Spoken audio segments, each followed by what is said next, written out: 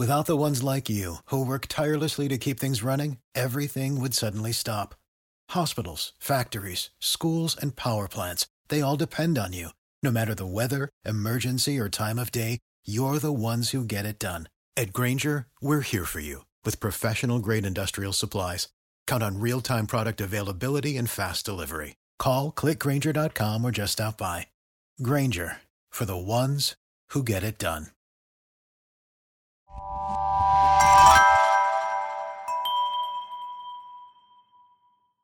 Slow Burn Media, an evergreen podcast, presents Who Killed, a podcast that provides a voice for the voiceless.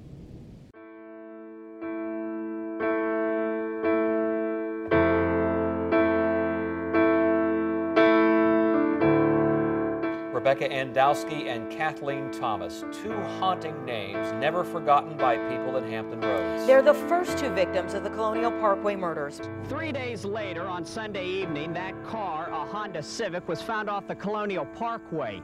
It had been rolled into these bushes, almost into the water. I won't ever stop. This is very important to me and to my family. Typically what the FBI will do is the investigative agent will text me and say, can you please call me? And I'll know they have some news. And we're talking a lot these days, and I'm thrilled about that. Me and one of the other detectives found David about 50 feet down, I guess. She had a beautiful smile and a loving way. He doesn't leave his truck unlocked.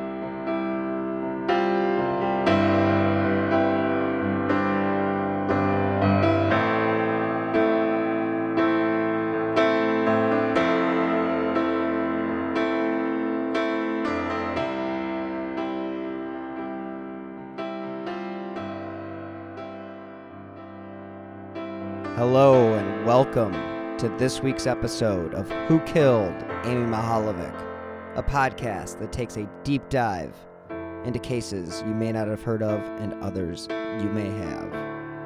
I am your host, Bill Huffman, and this week's case is one any true crime fan or news junkie is familiar with, and that is the Colonial Parkway murders. Instead of my usual show where I tell the story, I'm going to start off with some facts about the area and the case, and then I'm going to let someone who knows way more about the situation to show my listeners the way. So this week I am joined by Bill Thomas, the brother of Kathy Thomas, one of the first victims in the Colonial Parkway murders. Bill is remarkably candid about the experience of being the brother of a victim and the fight he has had to endure to get the resources necessary to solve his sister's case. The Colonial Parkway murders were a string of serial killings that occurred in just a 3-year span from 1986 to 1989 and remains unsolved to this day. This is a case with many ups and downs, suspects galore, and coincidences that just cannot be explained. So join me this week for part 1 of the Colonial Parkway murders. Before we get too deep into this subject matter of the Colonial Parkway murders, I thought it would be important to give you just a few facts about the parkway itself.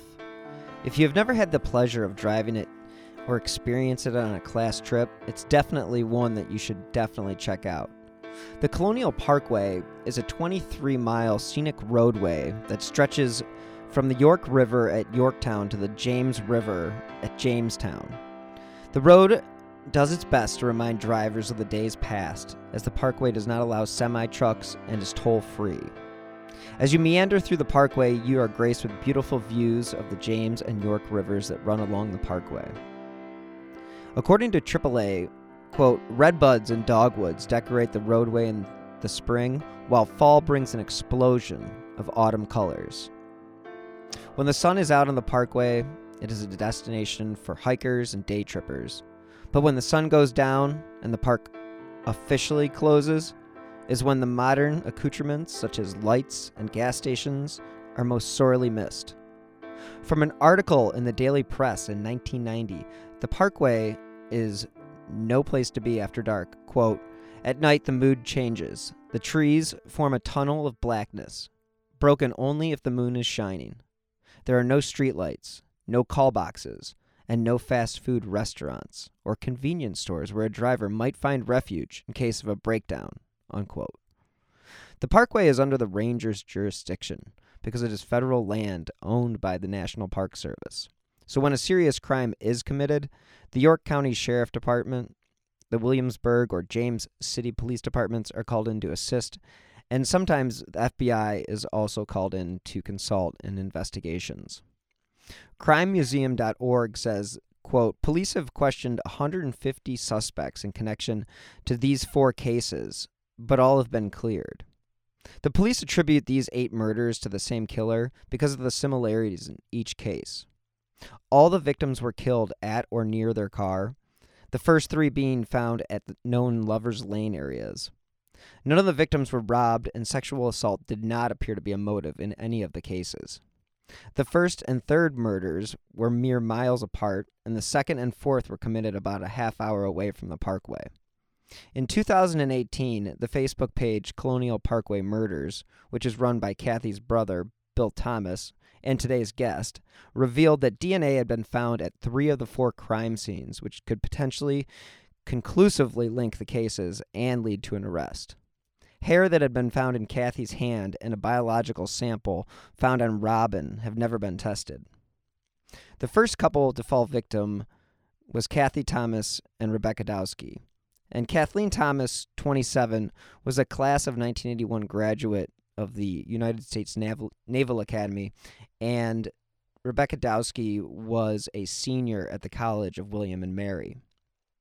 And on October 12th, 1986, on Columbus Day weekend, their bodies were found inside Thomas's white 1980 Honda Civic near the Annex Overlook. And this is where I will let Bill Thomas jump in and take away the story, because he is the one that understands the case the best, and he is the one that has been pressuring the FBI for resources and help in testing the untested samples, and he is hoping that public exposure such as podcasts and television shows like the one that he's doing with Oxygen will help keep the case and get the case the resources it needs to be solved. So let's just hop into my conversation with Bill. I'm joined today with Bill Thomas, who has a real serious connection to the Colonial Parkway murders, and I would like to introduce my guest. And Bill, the floor is yours. Oh, well, thank you. Well, thank you, Bill. And this will be confusing because we have 2 Bills on the show today. Thank you. So you wanted me to tell everybody who I was, and I guess I should. I'm Bill Thomas. I'm the older brother of Kathy Thomas, who, together with her girlfriend Rebecca Dowski, were the first 2 victims in the so-called Colonial Parkway murders in Virginia. And the Colonial Parkway murders are a series of 8 murders, 4 young couples who were killed in Lover's Lanes in and around Williamsburg, Virginia from 1986 to 1989. You have approximately 1 couple a year it's actually 3 years on a calendar, but it's 1986 to 1989, were killed. And 2 of the cases are FBI cases, and 2 of the cases are Virginia State Police cases. We can get into why in a minute. But the cases remain unsolved to date. So how old were you when your sister became a victim of the Colonial Parkway? I was about a month shy of my 30th birthday. So that would have been October 1986. And were you living in the area when that occurred, or where were you living at the time? I was living in Philadelphia. I was working as a marketing manager for RCA Video, and in southern New Jersey, and I was living in a really cool 3rd floor walk up in Philadelphia, a couple blocks south of South Street in South Philadelphia. And as far as like when the crime occurred, did you know that your sister had been missing at that time, or was that something that wasn't known? Because it took a few days. Something that correct. It wasn't something that was known. We had heard, I received a phone call from my parents on a Sunday afternoon, I was at my apartment in Philadelphia. And of course, for your listeners, we're going back 32, almost 33 years. This is pre-cell phone, pre-internet. So if you wanted to reach somebody, you either called them on a landline at home or a landline at work. That was pretty much it. So the phone rang. It was my parents calling from Lowell, Massachusetts, up north of Boston. It was both my mother and my father. It wasn't unusual to hear from my folks, close Irish Catholic family, Kennedy Democrats from Boston, 4 kids, 2 of them in the Navy, my older brother Richard and my younger sister Kathy. So we talked frequently, but one of the things I noticed when the phone rang, and it was both my mom and dad, which was a little unusual, but my dad's tone was so serious. And he did most of the talking. My mom was kind of quiet in general. And, I remember one of the first things he said was, "Are you sitting down?" And I remember thinking, what a weird thing to ask. What do you mean, am I sitting down? What do I need to sit down for? And he told me that my sister Kathy, her body had been discovered in her 1980 Honda Civic, along with her then new girlfriend, a young woman named Rebecca Dowski. Their bodies had been found in Kathy's car in a place called the Colonial Parkway, which is near Williamsburg, Virginia. And Kathy had been living in Norfolk and then had recently moved to Virginia Beach, and had been dating Rebecca for about 6 months, I would say. And Rebecca was a student at William and Mary. And so this would have been in that same area, kind of near Williamsburg, in this beautiful 23-mile long stretch of the Colonial Parkway along the James and York rivers.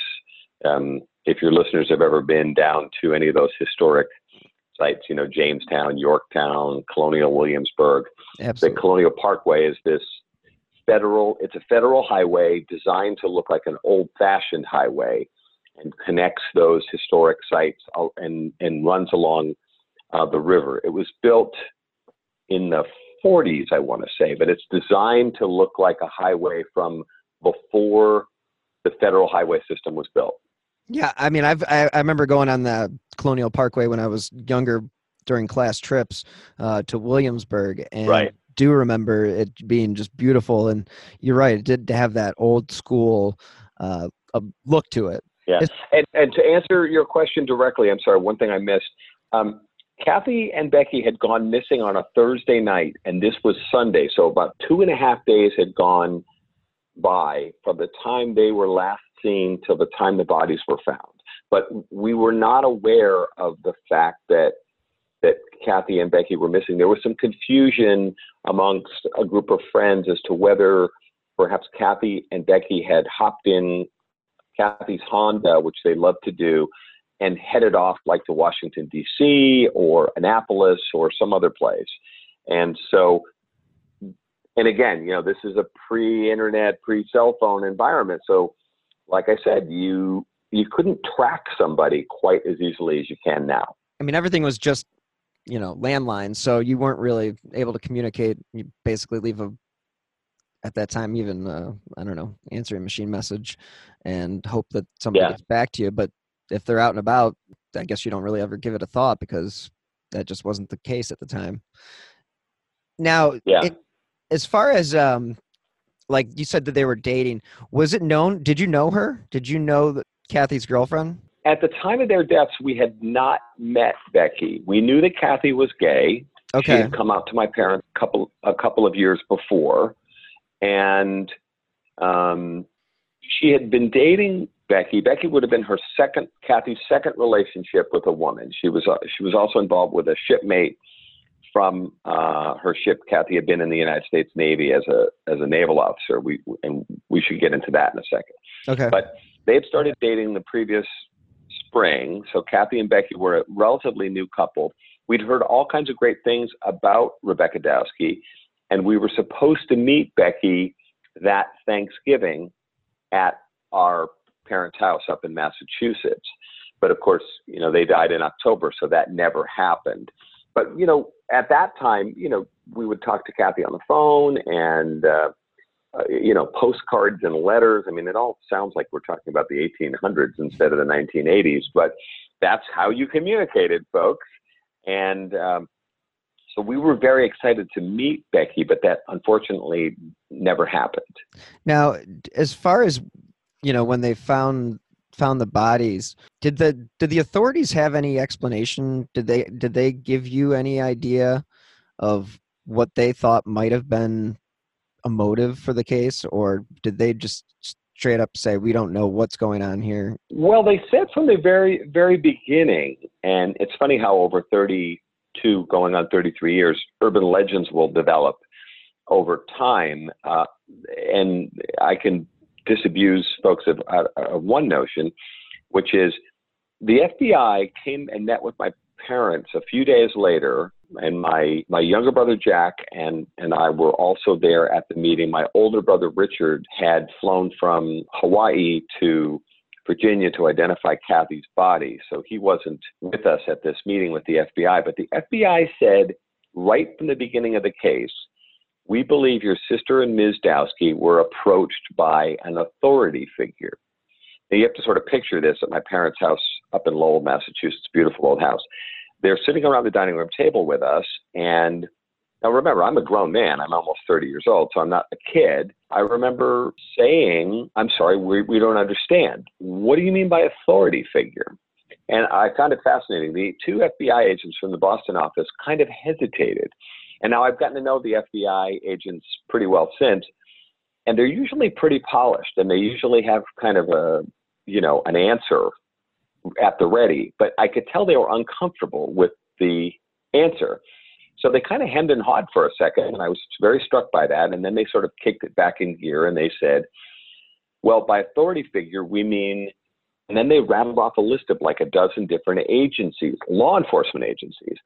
They meant that they thought that Kathy and Becky had been parking at this beautiful pull-off along the Colonial Parkway overlooking the river, and that they'd been approached by an authority figure, and that would be someone in law enforcement or presenting as such. That was an expression they used. So it could be someone in law enforcement or an imposter, a wannabe, a fake cop. And they mentioned all these different agencies because down in that Norfolk, Williamsburg area, as you know, there are a ton of military bases. And so all of the military operations there have their own security forces. And then you've got local, that is city, county, state, and federal law enforcement all over the place. As a matter of fact, the CIA has its own training facility just a couple of miles along the Colonial Parkway, a place called Camp Perry. And so there's all of this government security and law enforcement presence there, and a lot of them use the Colonial Parkway as a cut-through because there are no traffic lights and no intersections. It's 23 miles straight, and if you're a cop, you can really, fly if you choose to along this curvy road and avoid traffic on I-64, which is a major highway which parallels the Colonial Parkway.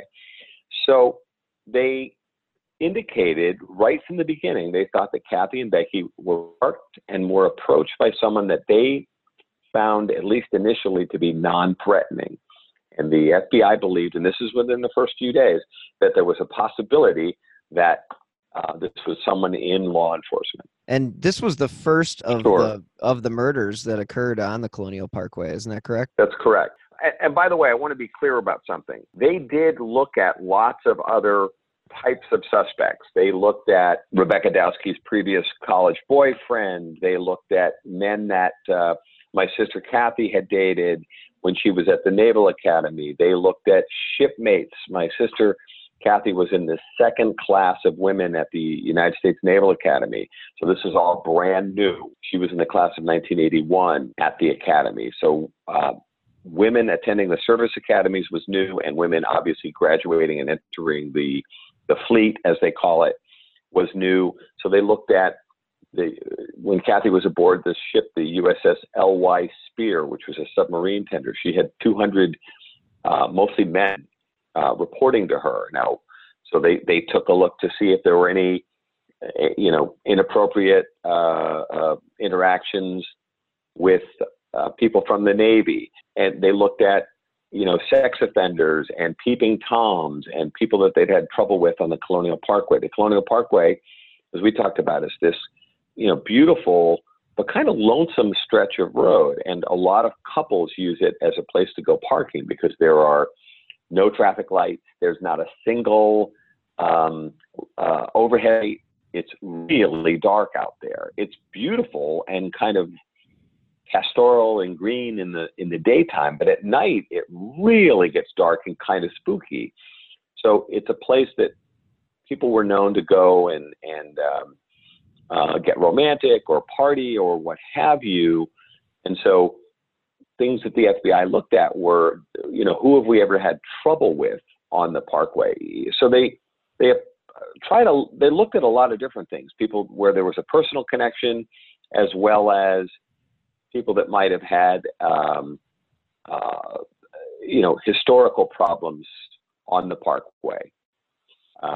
So I mentioned law enforcement because it's definitely part of the mix, but it was far from the only theory that the FBI developed. When you're getting pretty much told by the authorities that an authority figure may be involved, I can only imagine that did not make your parents feel any more comfortable with the situation, or feel like that they may be getting, because you may have, this was off the record when we talked about it, but being an authority figure, do you think that may have lessened the likelihood that they were going to follow through with some of their questions, that they think that they're going to tell you right off the bat that they think an authority figure is involved? Do you think that they limited themselves to that? I mean, I don't think that the FBI did, but I will say this. I believe, based on now it's 32 years, it'll be 33 years this October. I have to say this.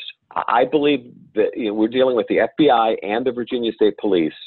As we talk about the other parts of the case, I'll explain why it's half and half, FBI and Virginia State Police.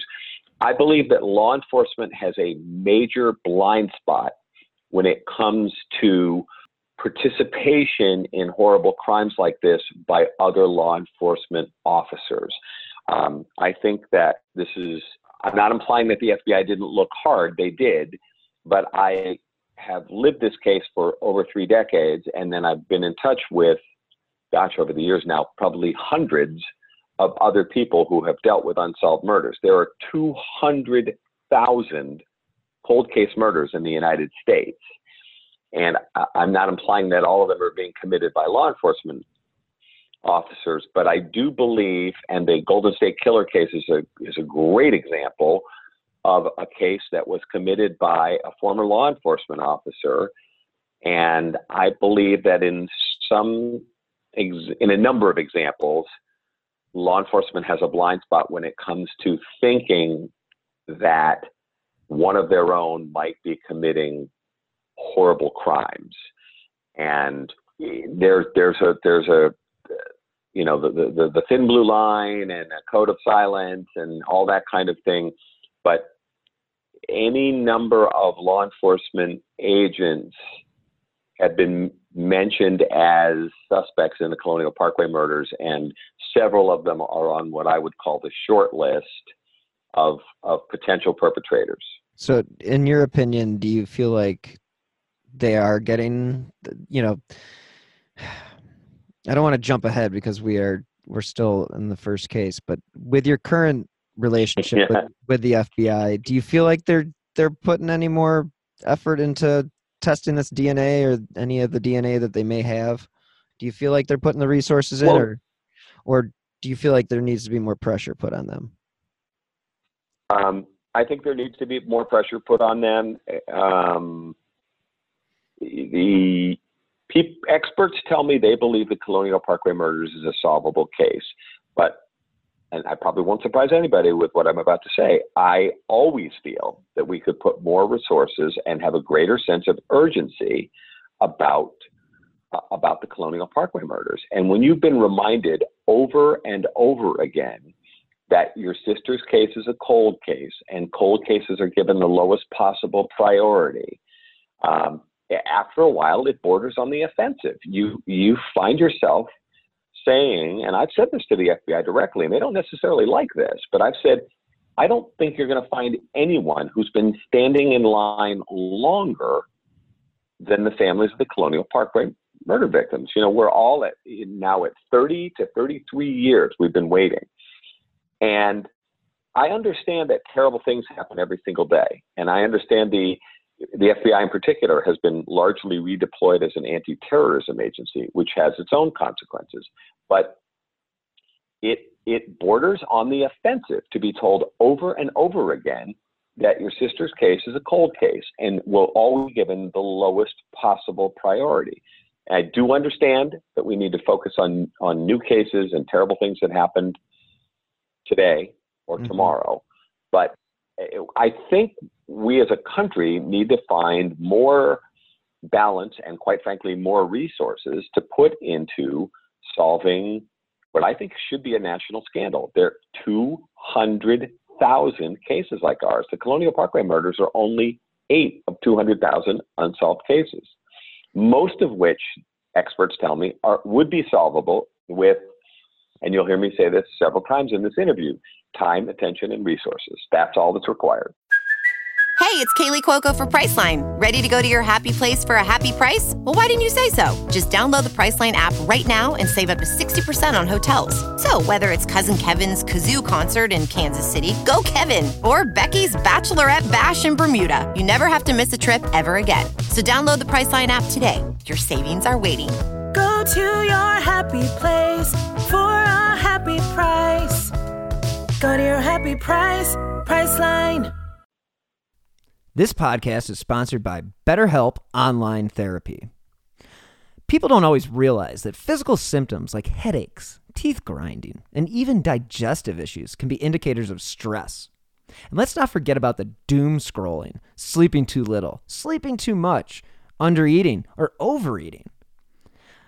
I like to think that I deal with my stresses by taking a little bit of mindfulness each day. And I do try to make it a point to focus on myself, because stress shows up in all kinds of ways. And in a world that's telling you to do more, sleep less, and grind all the time, here's your reminder to take care of yourself, do less, and maybe try some therapy. I've personally been in therapy since I was a child, and I would suggest it for everyone. BetterHelp is customized online therapy that offers video, phone, and even live chat sessions with your therapist, so you don't have to see anyone on camera if you don't want to. It's so much more affordable than in-person therapy. Give it a try and see if online therapy can help lower your stress. This podcast is sponsored by BetterHelp, and Who Killed Amy Mihaljevic listeners get 10% off their first month at BetterHelp.com/who. That's BetterHelp.com/who. It's kind of like what they say about, success. The 90% of it is showing up. So if they just put in 90% of the effort to even just take some of the resources that you've got fighting terrorism and apply them to some of these other cases that actually affect, the families that are still living here in America, it would probably be a good idea to maybe even have a division or a department that's just focused on getting those 200,000 cold cases off the books, because those are 200,000 plus families that are kind of left. I mean, the ripple effects on those are just endless. So it may be 200,000 victims, but exponentially more victims because of the fact that these cases aren't solved. And who knows what these other perpetrators are doing. Well, especially if you're talking about serial murders and rapists, serial murderers and rapists, you can actually prevent crime by stopping these people. I actually have an idea, which I'll share with you, which is when we solve the Colonial Parkway murders, note the optimism. Yes. It's my intention to pivot to a larger discussion which is I believe that America has a cold case problem. My family's lived it for over 30 years. And by the way, there are at least 200,000 to 400,000 untested rape kits sitting on law enforcement shelves around the country. And there's definitely a tie-in between unsolved sexual assaults and serial perpetrators, and sometimes transitioning over to murder. The Golden State Killer case that I mentioned is a killer who started as a burglar, then escalated to rape, then escalated to murder. So you do see these relationships. I have an idea, which is I believe we're overspending on America's military in terms of our budget. And keep in mind, I come from a Navy family and come from a military background, so I'm not criticizing the military at all. But I think we're overspending on America's military. I have this idea that we should, since a lot of those military personnel who are incredibly well trained and dedicated would often transition over to law enforcement when they returned home, I have an idea which is simplistic, but I think we should take 100,000 of our best and brightest military personnel who are interested in leaving the military, wrapping up their service and transferring over to permanently budgeted positions distributed around the country based on where they live and where these cold cases are. I think we should put 100,000 people on a massive project, which would cost a lot less than we're currently spending on the many portions of the U.S. military, to solve the 200,000 cold case murders and 200,000 to 400,000 cold case rapes. And these folks would transition into permanent full-time positions in law enforcement, initially focused on working these cold cases. And I've even seen a study that says that if we were to put together something like this, we'd actually save money in the long run, because you'd actually be preventing additional crimes from being committed. I don't think this is rocket science. I really don't. It's just a matter of, do the American people have the will to put time, attention, and resources, and that means tax dollars, into solving our cold case problem. The other thing is, we touched on briefly, I'm not criticizing the FBI, but the decision on 9/11 to redeploy the FBI as a largely anti-terrorism agency had consequences. And one of those consequences, I believe, is the explosion in unsolved murders across the country, because no one is truly coordinating our efforts to solve these murders. And by the way, the murderers and rapists understand this, and they understand if they move from one area of jurisdiction to another, they actually stand a better chance of not being caught, because American law enforcement is so fragmented and so siloed. They're not coordinating particularly well. And the FBI is the agency that should be coordinating this.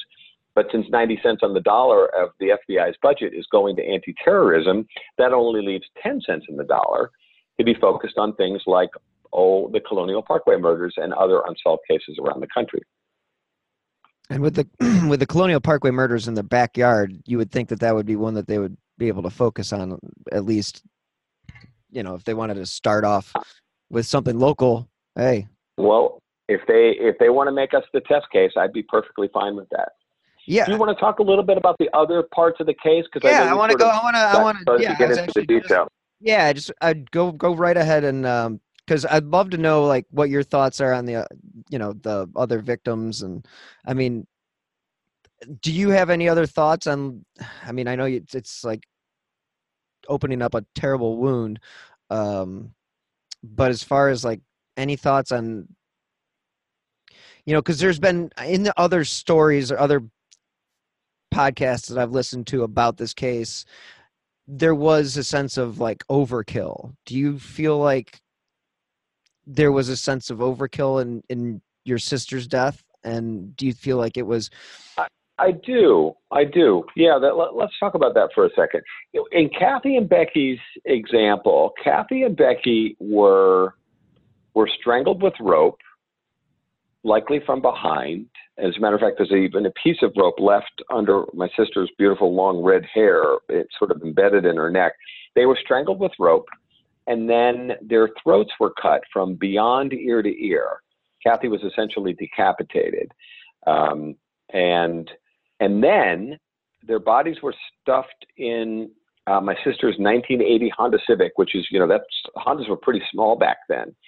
And so Kathy's in what we used to jokingly call the way back, the hatchback area. Right. And she's not a small woman. She's like 5'7", very athletic, 140, 145 pounds, really, a runner, athlete.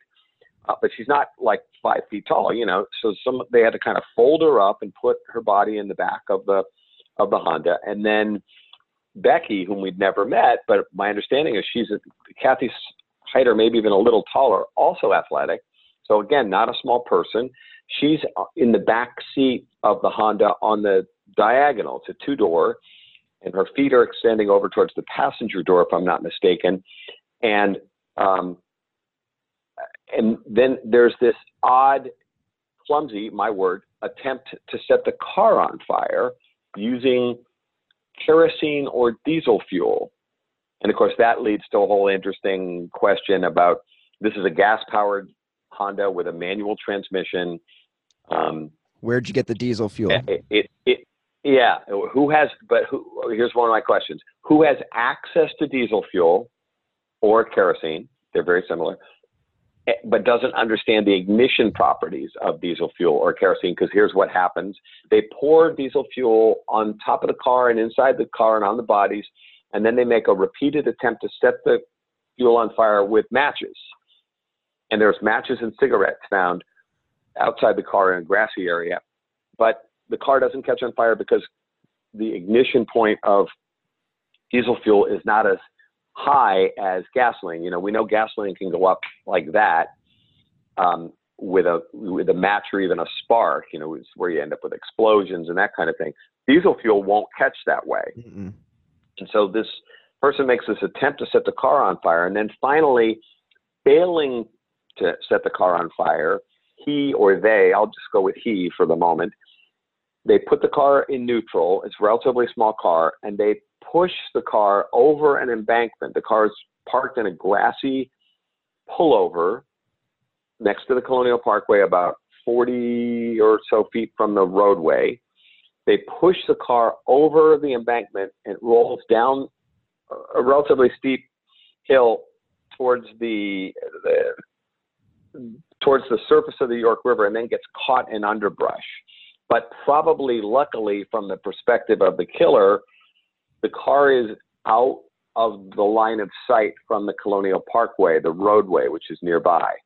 So the car then gets caught in the brambles. It doesn't make it down to the surface of the water. The nose of the Honda is close, but it's hidden from the roadway, so it's kind of in this underbrush.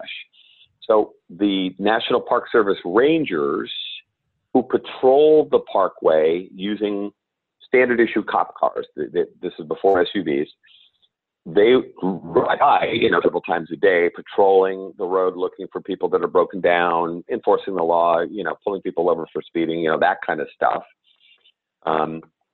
They don't see the car. So the car, they believe that the incident occurred late Thursday night, and the bodies are not found in the car until Sunday, I think, afternoon, by someone who is out of their car. They say passerby, but someone who's out of their car and closer to the edge of the water, walking or running, we think.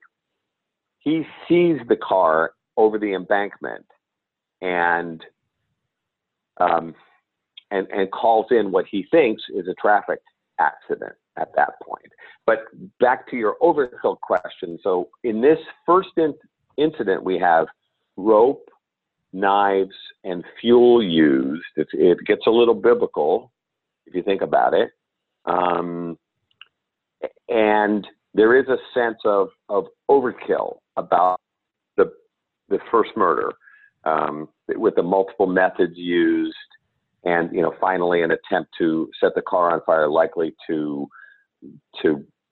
hide evidence. Now, obviously, if the car had caught on fire, I think that ultimately would have attracted attention, but all of this is fairly time consuming when you think about this, one step, the rope, then the knives, then the fire, moving the car, pushing the car over the embankment. You're looking at a pretty lengthy chunk of time.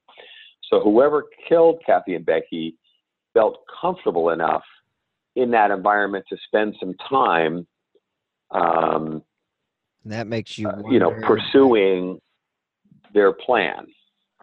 And the sense is that the murder did not take place at that location, but the car may have been moved after Kathy and Becky were murdered. And as we talk about the other Parkway murders incidents, there is a strong sense of moving of cars and kind of staging of vehicles, in other words, to create certain impressions by the perpetrator or perpetrators.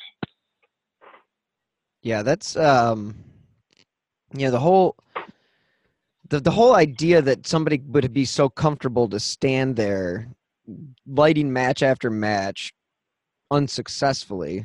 It sort of has to bring you back to that authority perspective, because nobody's going to question a vehicle of authority on the side of the road, but they might question somebody standing there, having just committed a crime. It's just, to me, it rings of something was blocking the perspective of where he was doing this. And again, like you said, he was comfortable in that environment. So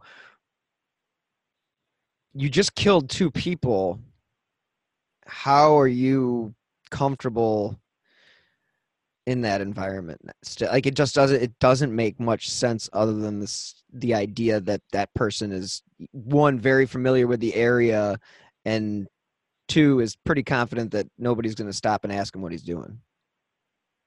Right. And when I did interviews out there on the Parkway, it's got a rough surface to the road. We talked about the fact that the Parkway is designed to look like an old-fashioned pre-interstate highway road. This was designed by the Park Service. But you can hear the cars coming because it's got this kind of rough surface. But I remember when I was out there doing a series of interviews, I had time in between, and you've got lots of time to think. I actually sat there several times, and I would listen for a car coming, and then I would count the seconds before the car appeared and could see into the pull-off where I was waiting, which is where Kathy and Becky's bodies were found.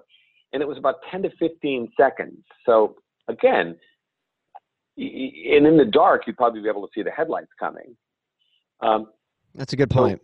So whoever they were comfortable enough that they're willing to take all of these steps involving killing Kathy and Becky in the car and the whole 9 yards, knowing that someone could appear within 15 seconds or so of the time they first heard them and might see the headlights coming.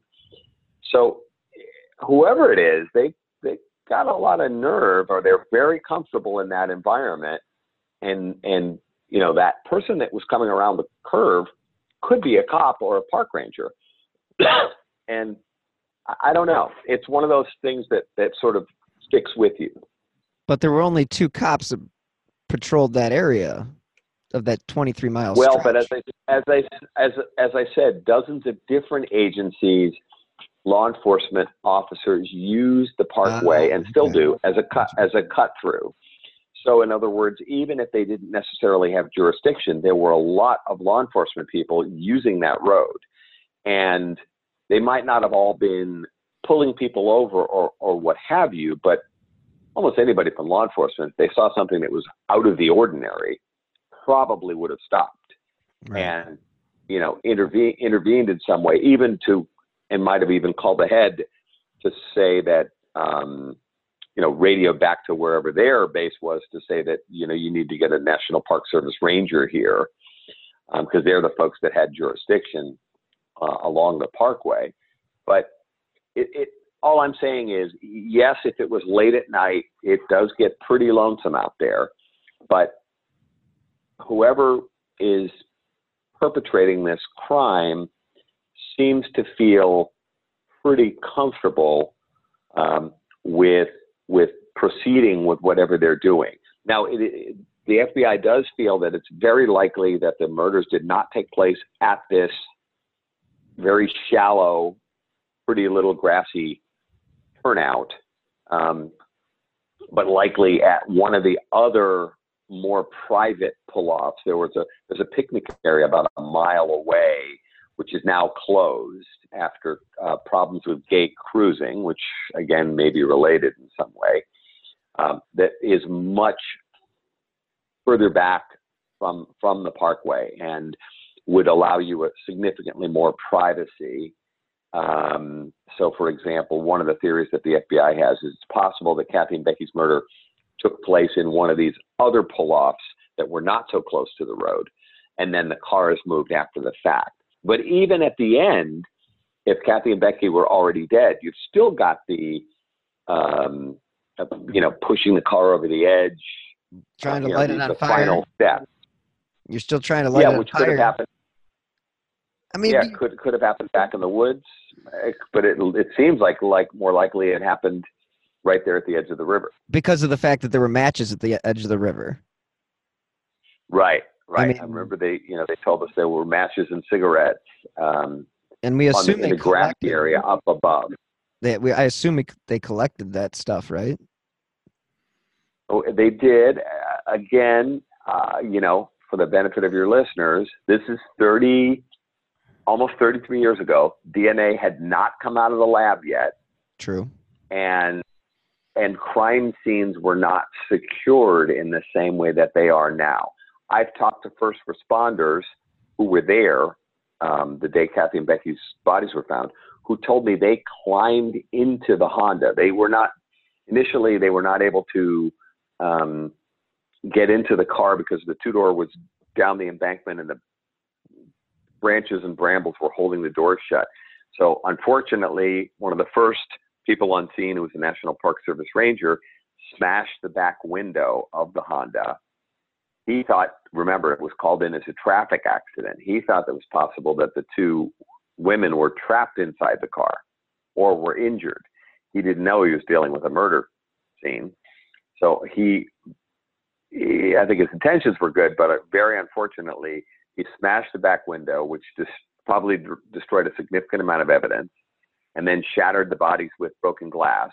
And then later, after they pulled the car back up from the embankment onto the level grassy area, and first responders went into the car to look at the bodies, and they quickly realized they were dealing with a crime scene here, but they were actually in the car with the bodies.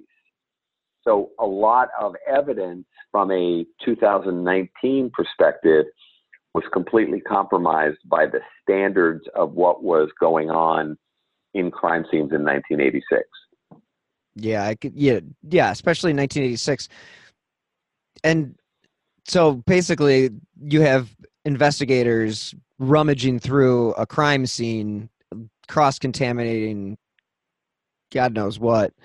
And so really all the evidence that they collect at that time, or at least inside the Honda, you got to at least look at with a different. And it happened in other cases as well. So in as far as her, so Kathy's case, that happens in October of '86. Correct. So the next killing doesn't happen until a year later, or almost a year later. Yeah. So September 20th, 1987. It's almost a year. David Nobling, who's 20, and Robin Edwards, who's 14. But don't be deceived by the 14. She's very much a 14 going on 24, if you're catching my drift here. They're found shot to death it's got to be close to 30 miles, 25 miles away, at a place called the Ragged Island Wildlife Refuge. This is on the James River. Kathy and Becky were found on the York River. it's not far from Smithfield, Virginia, home of Smithfield Hams. David Nobling's pickup truck is found at a parking area at the wildlife refuge, right next to a pretty substantial bridge called the James River Bridge, which is a number of miles long and crosses the James River at a pretty wide point. It's very kind of rural and spread out and marshy at the wildlife refuge. On the other side of the bridge, which is like 4.5 miles long, is the city of Newport News, and that's a place where they build Navy ships and that kind of thing, big shipyards. But on their side of the river is very quiet at that time. It's more built up now. The car is found parked at the wildlife refuge. The bodies are found 3 days later in the water, sadly by David Nobling's father, Carl, and investigators who were searching the Ragged Island Wildlife Refuge for evidence. They discover Robin and David's bodies. It appears they'd been in the water for the 3 days since they had gone missing. Both of them had been shot to death. They think that David may have struggled or broken away because he's shot in the shoulder and then finished off with a kill shot to the head. Forgive me for being graphic. And Robin is also shot in the head. Thank you again so much for listening. If you have not yet subscribed to Who Killed Amy Mihaljevic, please do. And as a reminder, this is an independently produced podcast. So if you'd like to help keep the lights on and the recorders running, you can help support the show by clicking on the donate button on the right side of whokilledamymihaljevic.com or via the Venmo app with my username @BillHuffman3. Any amount is appreciated, and as I mentioned before, it does help keep the recorders running. If you want to stay up to date on the case, you can follow me on Twitter @BillHuffman3. Anyone with information can call their local FBI branch or email it to colonial_parkway_murders@ic.fbi.gov. If you enjoy this podcast, please leave a 5-star review on Apple Podcasts or wherever you listen to your favorite shows.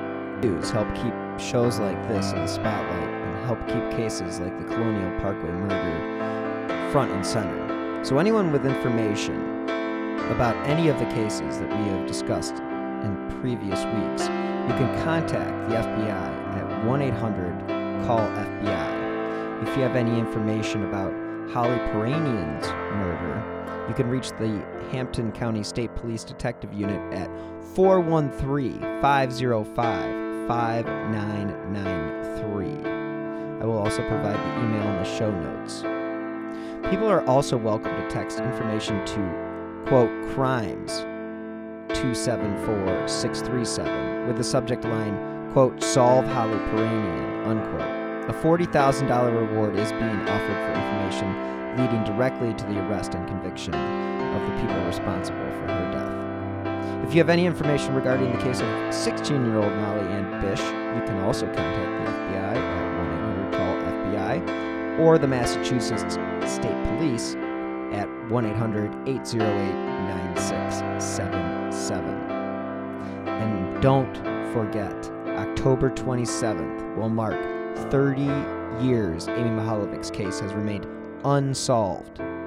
If you have any new information, please contact the Bay Village Police Department at 440-871-1234. The FBI is offering a reward up to $50,000 for information leading to the arrest and conviction of the individuals responsible for the death of Amy Renee Mihaljevic.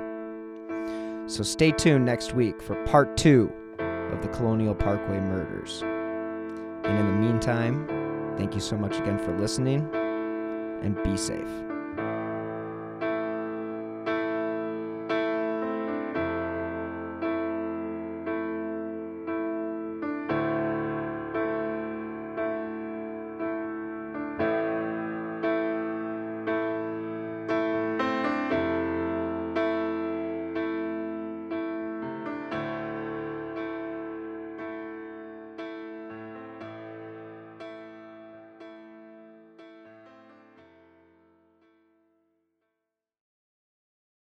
Judy was boring. Hello. Then Judy discovered ChumbaCasino.com. It's my little escape. Now Judy's the life of the party. Oh, baby, mama's bringing home the bacon. Whoa, take it easy, Judy. The Chumba life is for everybody. So go to ChumbaCasino.com and play over 100 casino-style games. Join today and play for free for your chance to redeem some serious prizes.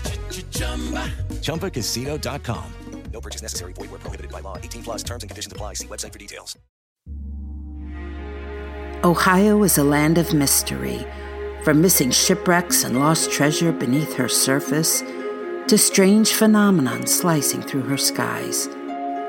From myths that have evolved around historic events and people to the unsolved murders and disappearances that keep her communities wondering what happened. Find Ohio Mysteries on your favorite podcast app, and let's explore the inexplicable. OhioMysteries.com.